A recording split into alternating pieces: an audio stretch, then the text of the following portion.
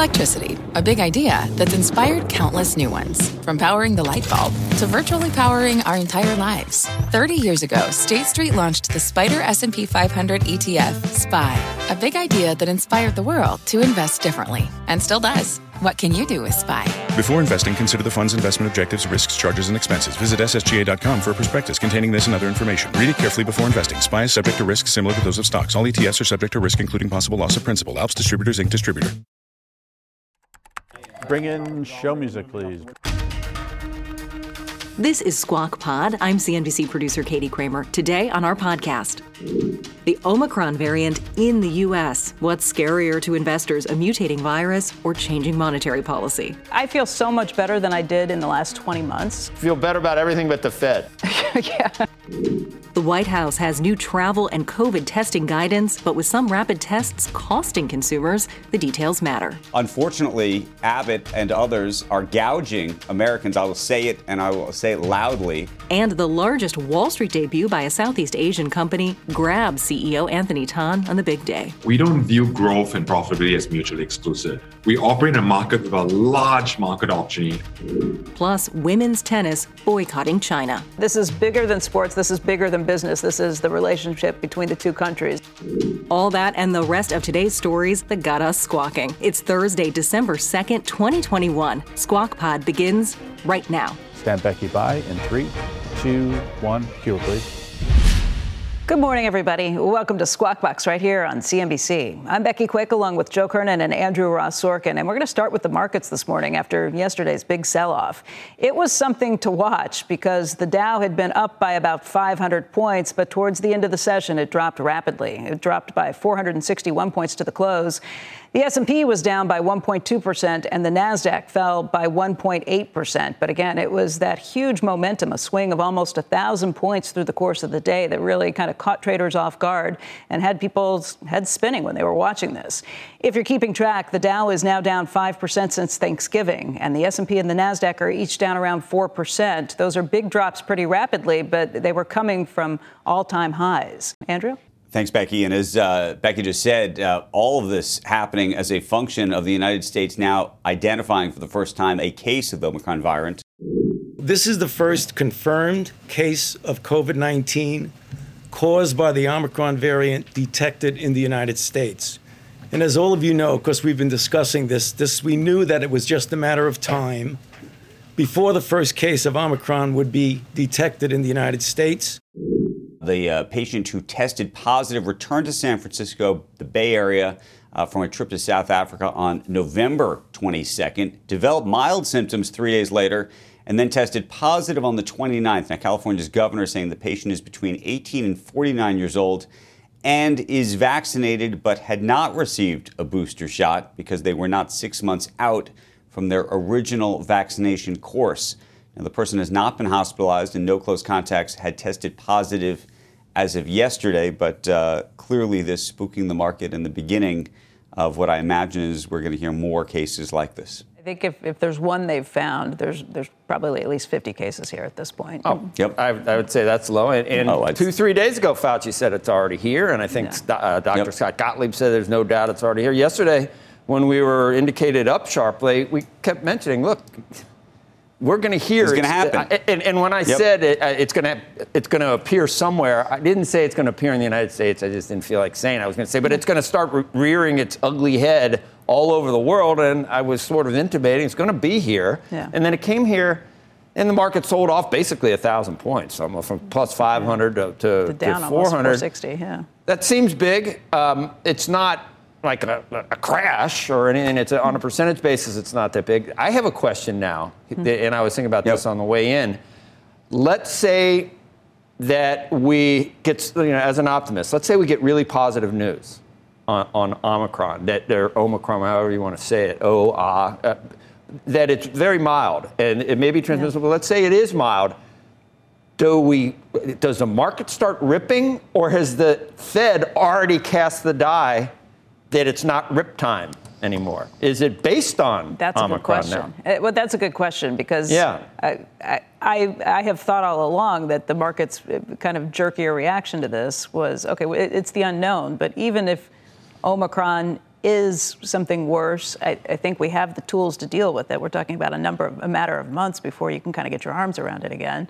Right. And the Fed saying, this is it, we're not going to be here to support you anymore, may be a bigger issue for the markets at this point. I mean, obviously, this is following Omicron. It's scary. It's the unknown.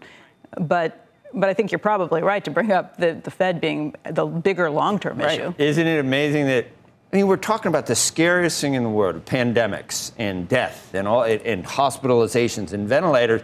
But what really dictates what the stock market does is what the Federal Reserve does. That's unbelievable how powerful they are. I feel so much better than I did in the last 20 months. I mean, the vaccines are out there. There are therapeutics that are here. My kids have gotten vaccinated at this point. Feel better about everything but the Fed. Yeah. But because they're going to taper. And they definitely are talking. And you don't think it's a coincidence? Them to taper the whole time. But you don't think it's a coincidence that he's being reappointed, so now he's talking tough? That may have something to do with it. But I think that he has been aware of the situation with inflation. I feel like every time I've listened to him, instead of, when you actually listen to what he's talking about, I've always felt like he's had a very good handle on it. But it's not something he was going to be able to advertise or say too much about doesn't. Until he. And I do think he's doing what he thinks is the right thing. Doesn't think so, right? When he comes on, says that we definitely lost control, but I don't know. I feel like you can only do things that you have the mandate to do because you have the job.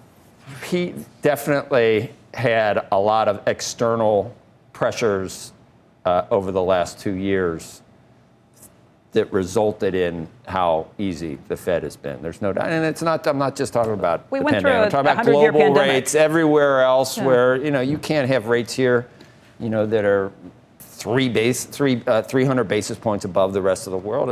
I don't think he did any of that not believing it. I think he believed in all of that. It may have taken him a little longer to say we're going to tighten more quickly because of the pressures externally.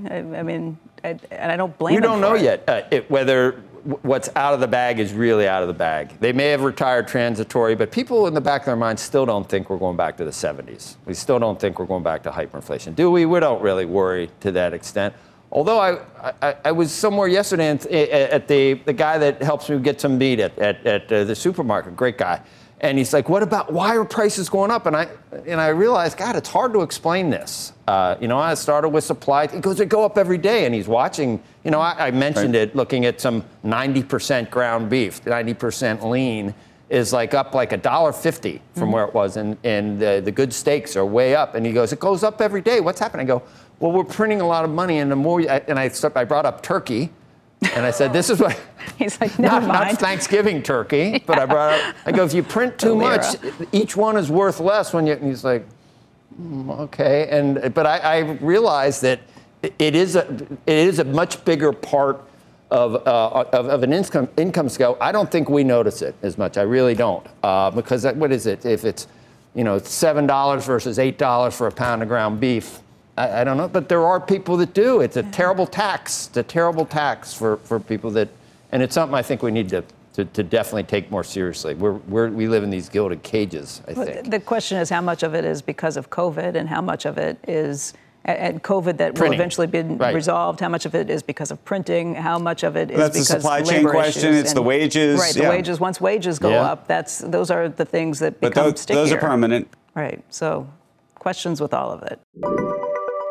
New this morning, the White House unveiling its COVID winter plans. Kayla Tausche joins us right now with the details. And Kayla, good morning. Good morning, Becky. The White House is unveiling a 9-point plan to try to keep COVID in check as these virus variants emerge here in the U.S. and the winter virus season gets underway. They're focusing on tightening travel requirements, expanding booster and testing programs, and also crafting a game plan to help keep schools open. First on travel, beginning early next week, international travelers to the U.S. will be required to test negative within 1 day of departure. That's a change from 3 days. A senior senior administration officials said no protocol for testing or quarantine upon arrival in the U.S. will be mandated at this point. The mask mandate for travel and public transport will also be extended until March 18th. The White House is also requiring private insurers to reimburse customers for at-home rapid tests. It says it's using authority under the CARES Act to do so. Treasury will write new guidance for this by January 15th, and the policy will not be retroactive for Americans who are purchasing these tests now. To keep schools open, the administration is also focusing on getting more shots in arms of 5 to 11-year-olds, dispatching FEMA to host clinics beginning in 2 hotspots, and instructing pharmacies to schedule shots as family clusters. It's also unclear the extent to which any of these actions will move the needle as Delta hospitalizations remain high, and now Omicron cases are spotted in the U.S. and are seen as being inevitable over the coming few weeks. A senior administration official said that if any additional measures are recommended and can be implemented well, then they will not hesitate to add them to this mix. Back to you. You know, Kayla, will any of these programs see legal challenges before they can even get off the ground, like we've seen with some of the vaccine mandates? Well, there are a few different types of policies that are in this mix, Becky, and I think it's definitely possible that some of them could meet legal challenges. We've seen this administration's approach be to urge, then to give a full-throated endorsement, and then to mandate. And some of these policies include some of that language. Like, for instance, there is a portion of this that will see the president urge private employers to get their employees boosted. That could be seen if that evolves into something that is more set in stone or a harder legal requirement for these companies. That could meet legal challenges. You could also see some legal challenges on the CDC's actions for keeping schools open. The CDC is going to be putting together a game plan that it hopes that school districts can follow uniformly across the country. But we've seen many school districts bristle at some of these guidelines and take their own approach. And so depending on how hard attack the CDC takes there, we could also see that. And then finally, on this idea that the private insurers will be paying for at-home rapid tests, it's unclear whether the government will be offsetting some of those costs. Certainly under the CARES Act, we saw government funding appropriated or set aside to pay for some of these testing programs. The White House says that we will see some unused government funding being reallocated to that. But depending on whether private insurers are on the hook for those costs themselves and exactly how expensive that could be, with so many Americans buying these at-home rapid tests in bulk, we will see the direction that that heads in as well. Yeah, Kayla, I wanted to ask you about that last piece because historically, has the government been able to force private insurers to pick up the costs of certain drugs or other things? I mean, part of this issue with the testing is, unfortunately, Abbott and others are gouging Americans. I will say it, and I will say it loudly, at $24 or $25 or $27 for a pack of 2, when in so many other places it is remarkably cheaper, in part because it's subsidized and in part because the cost of each pack is so low. The question is, you know, why would a private insurer just say, okay, we're doing that? Well, Andrew, perhaps this is a type of a carrot and stick mechanism, or rather mostly a stick. If the government feels that by asking them to foot the bill, perhaps they would lower the cost themselves for American. That wasn't explicitly said, but it's certainly a possibility. I think there's also a question of how much money the government has left over to offset some of these costs and whether it's willing to do that. The White House so far hasn't answered questions on exactly how the payment structure will work here, only that it believes that it has the authority under the Families First Act, which was then some of the language was changed under the CARES Act, and the CARES Act, which was, of course, a multi-trillion-dollar piece of legislation, that covered most of those costs for those insurers. So it's unclear exactly how that mechanism will work. The White House was also asked by reporters about, there's a shortage of a lot of these tests, and if Americans are now understanding that they could be reimbursed for them and then they start buying more, will there be enough tests available? They said they're ramping up production. They will quadruple by the end of this month. So we'll see if either of those issues get at some of those price questions. And similarly on the testing front, because I'm curious about it because I do think that's one of the only tools we really have to potentially solve this in a meaningful way. Do you know why they're not going to test this international travel? They want to test people before they get here. I understand why you'd want to do that. But in most countries, they're testing you once you get there as well.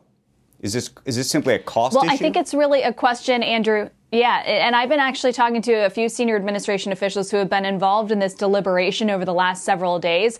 And I think really the question gets to implementation. While it might be a good idea to test travelers upon arrival, really the risk is within 3 to 5 days after landing. And how do you actually get those people to come back to the airport or take their own tests and mail it in and then monitor those results? There was really a question about whether the administration and the CDC could effectively implement a program like that. I mean, certainly we saw over the weekend when there was this 2 to 3 day window between when the Biden administration had announced the ban on travel from those southern African countries and then the ban going into effect. Those passengers at Atlanta and Newark were sent home with PCR tests, and it was suggested that they complete them within 3 to 5 days, but it's really hard to follow up with those people, make sure that they do that, make sure that the results are actually logged somewhere. And I think there was just really a question of, yes, it might be good policy or helpful data collection, but how do you actually do it in practice? Right. This is where you get like the Palantirs of the world and others involved, and interesting things could happen. Kayla, always good to see you. Thank you. Jack Dorsey stepping down as Twitter CEO this week, but he's making some changes, some big changes at his other company, Square, planning to rename itself Block. That's going to be effective December 10th to nod to, of course, the blockchain as the company prepares to expand beyond its original credit card reader business. And Block will still trade under the ticker SQ on the New York Stock Exchange. The name makes Dorsey the blockhead. Got a laugh. Got a little bit of a laugh. At least I got a laugh from Becky. Joe's not laughing. That's a classic dad joke. You should like it. Well, Joe. It was in the teleprompter, but yeah, good one. Good one. Good. I like it. Good one, Andrew. No, I'll tell you what. It's because I was thinking that you take Square, and they're going to do so much more. Supposedly, kind of like Facebook. You know, going to be 3D Meta. Square. And it ties into the blockchain. It's so logical. It's beautiful to me. It's elegant. It's beautiful just that to me. everybody changing their names. My goodness. Well, that's the best one. This is. I'll give them this. This is way better than Meta. So, yeah, and what was the great one? Foot Locker. Well, we sew shoes, so we're going to call ourselves Venator. It was Woolworth. It was Woolworth. Sort of a that was public Woolworth, domain not name. Foot Locker. It was Woolworth. What's that? It was Woolworth. That switched up in Block is sort of the problem with Block is it's like a public domain sort of name. There's nothing. But it also unique blockchain. I didn't even think about that. Also, but that's why they did it. Oh, of course. No, totally. 3D, I like the name. It's hard to 3D AI virtual reality a Square, and it's a Block. I thought it was really. But the next time you Google Block, what's going to come up? That'll be the big test. But the other thing is all these companies have great, well-known brands, and they're all ditching them. That's true. Meta, I don't know. And I assume, by the way, I'm an idiot because if you had Googled Square, I'm not sure that was actually any. Right. Well, one thing I do know, I don't know about like sports guys that change their name, like Ocho Cinco or something. Yeah. But the guy, the Celtics, to change his name to Freedom, and he's from. I love that. Mr. Freedom, I commend you. Major League Baseball.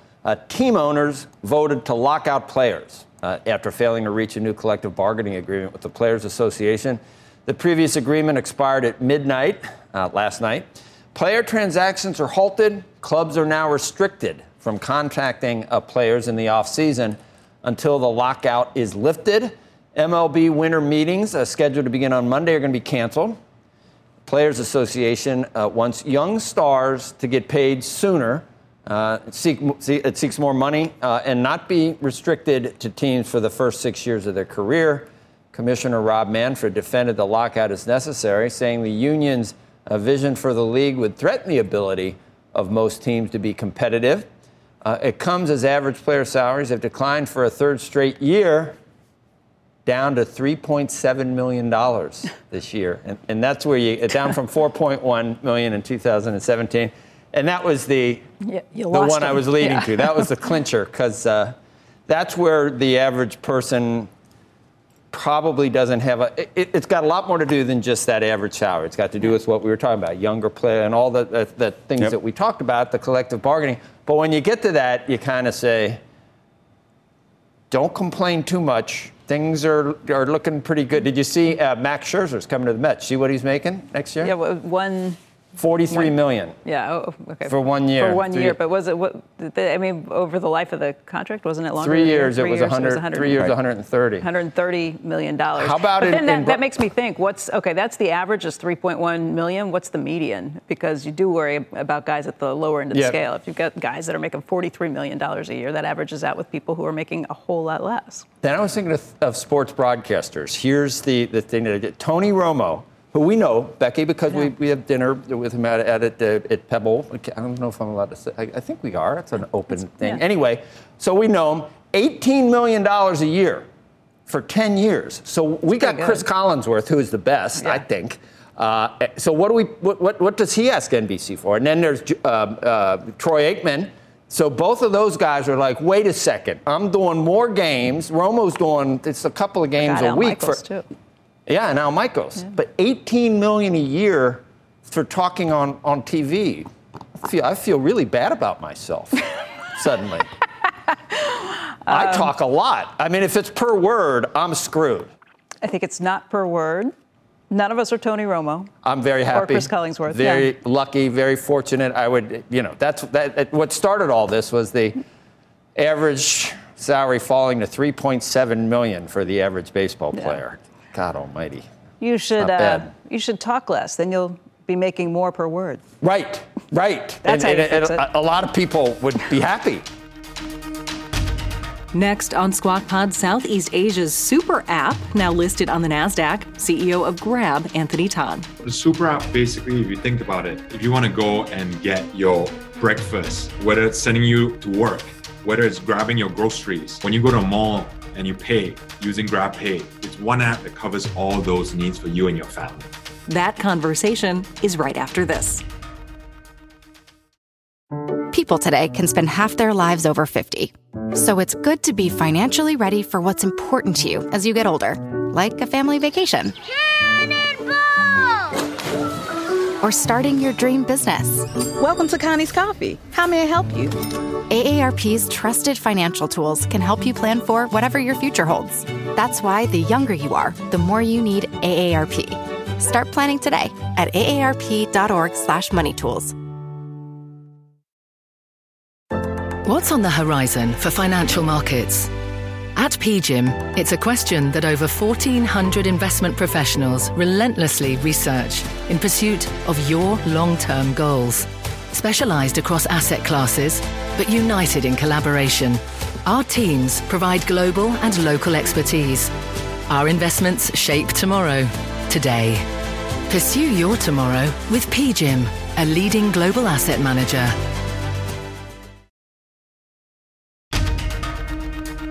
This is Squawk Pod.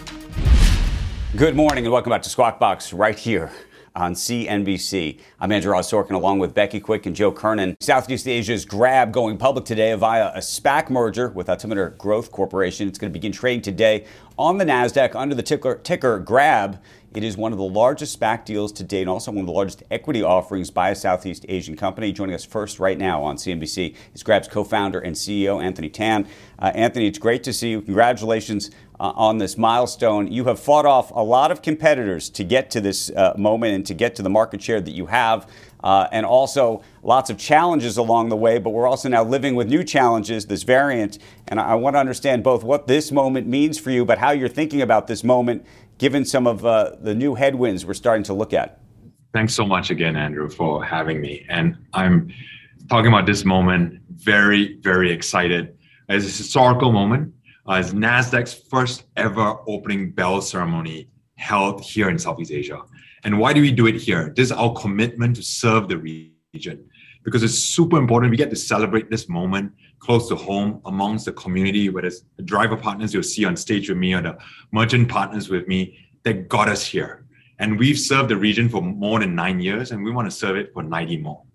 And Anthony, explain to the audience, because we often talk about Grab as a super app, but in the United States and in other parts of the world, a super app is not something that everybody's accustomed to.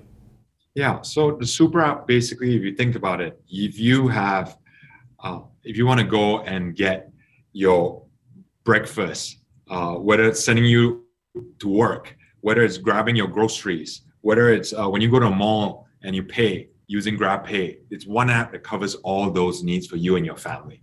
But I think what is really even more different is that the super app actually also works on a merchant side and on a driver side. So for example, our drivers, they are delivering you food. The same driver is also delivering e-commerce to you. The same driver is sending you home. So the beauty of that is very little dead time, very efficient, and it drives the CAC lower for consumers. It drives the cost to serve down, and the flywheel grows better and better.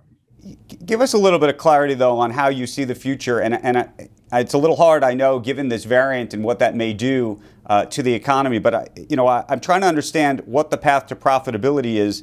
I know revenue was down this year, about 9% year over year, and the net losses expanded now to $988 million, and that was up from $621 million. So how should investors think about that? Now, on path to profitability, look, we don't view growth and profitability as mutually exclusive, Andrew.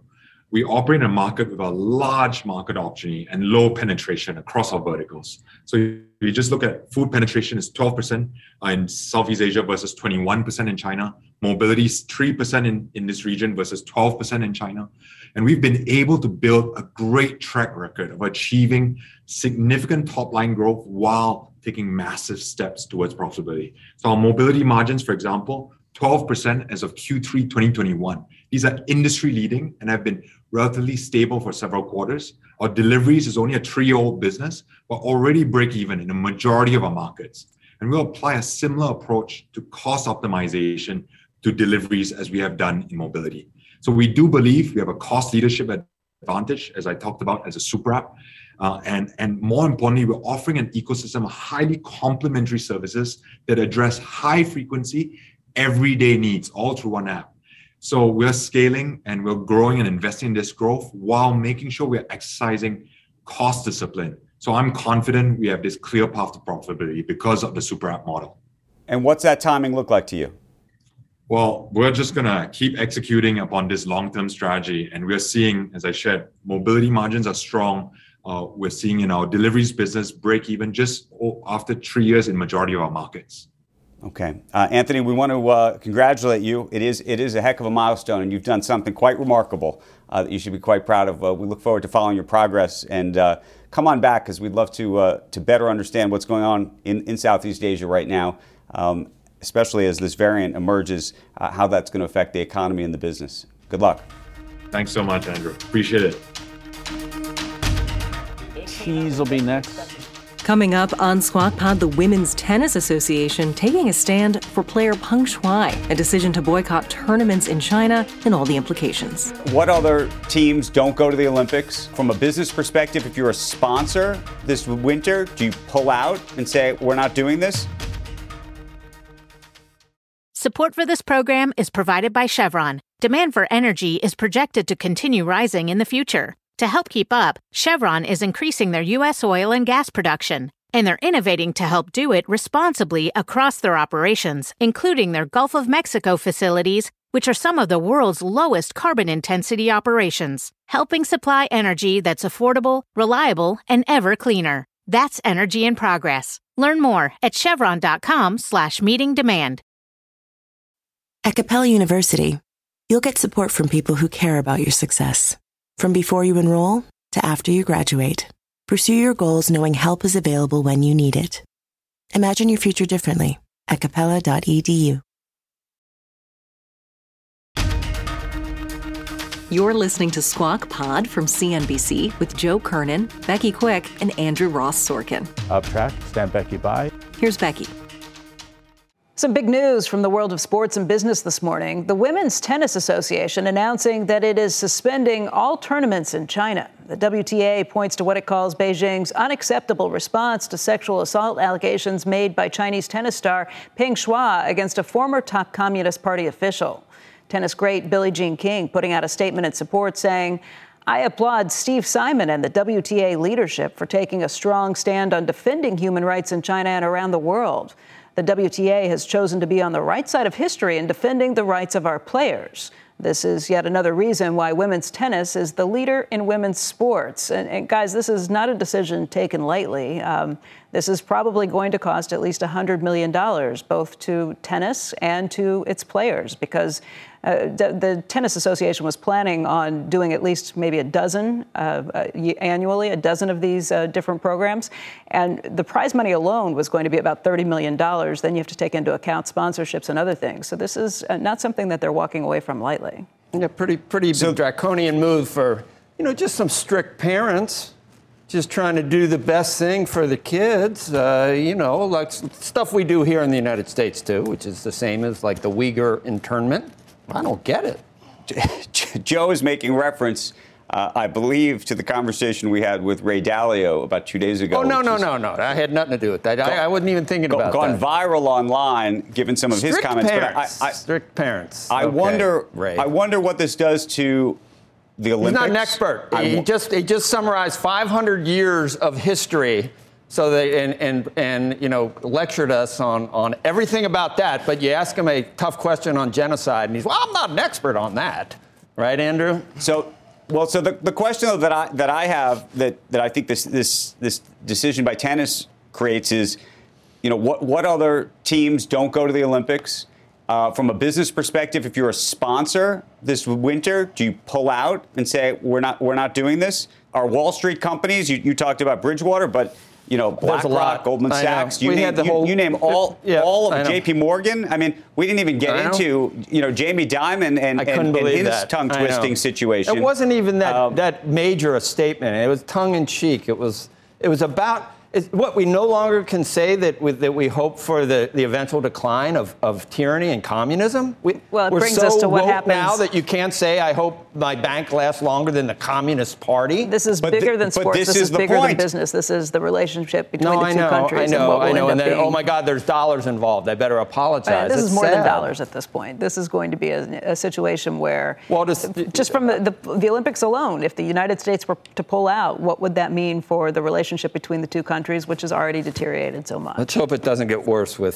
I hope we're not talking about this in reference to Taiwan. But this goes to the question, which is if something happens there.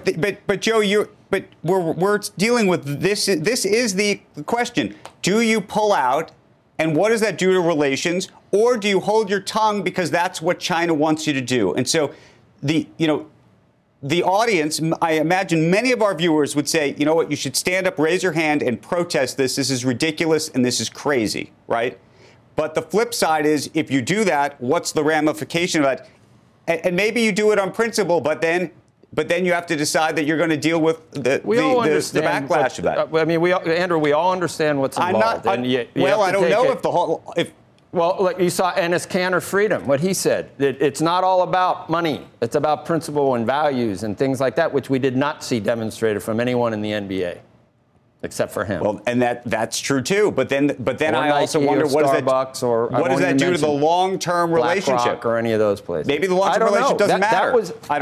That was the one relevant point Dalio made was, look, if I'm going to microanalyze every single relationship I have with countries around the world based on what they're doing, you could never do anything. You'd be stuck, and you'd probably be isolated in your own country. So I understand the whole point, and it's very difficult, Andrew, but we shouldn't sugarcoat what's really going on at times, I think.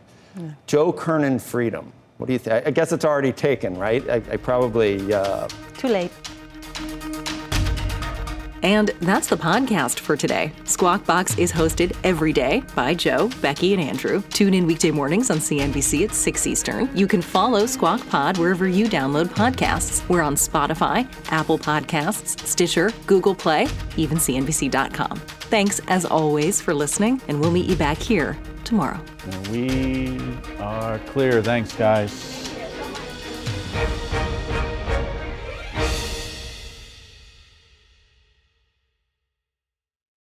Sometimes it takes a different approach to help you unlock your true potential.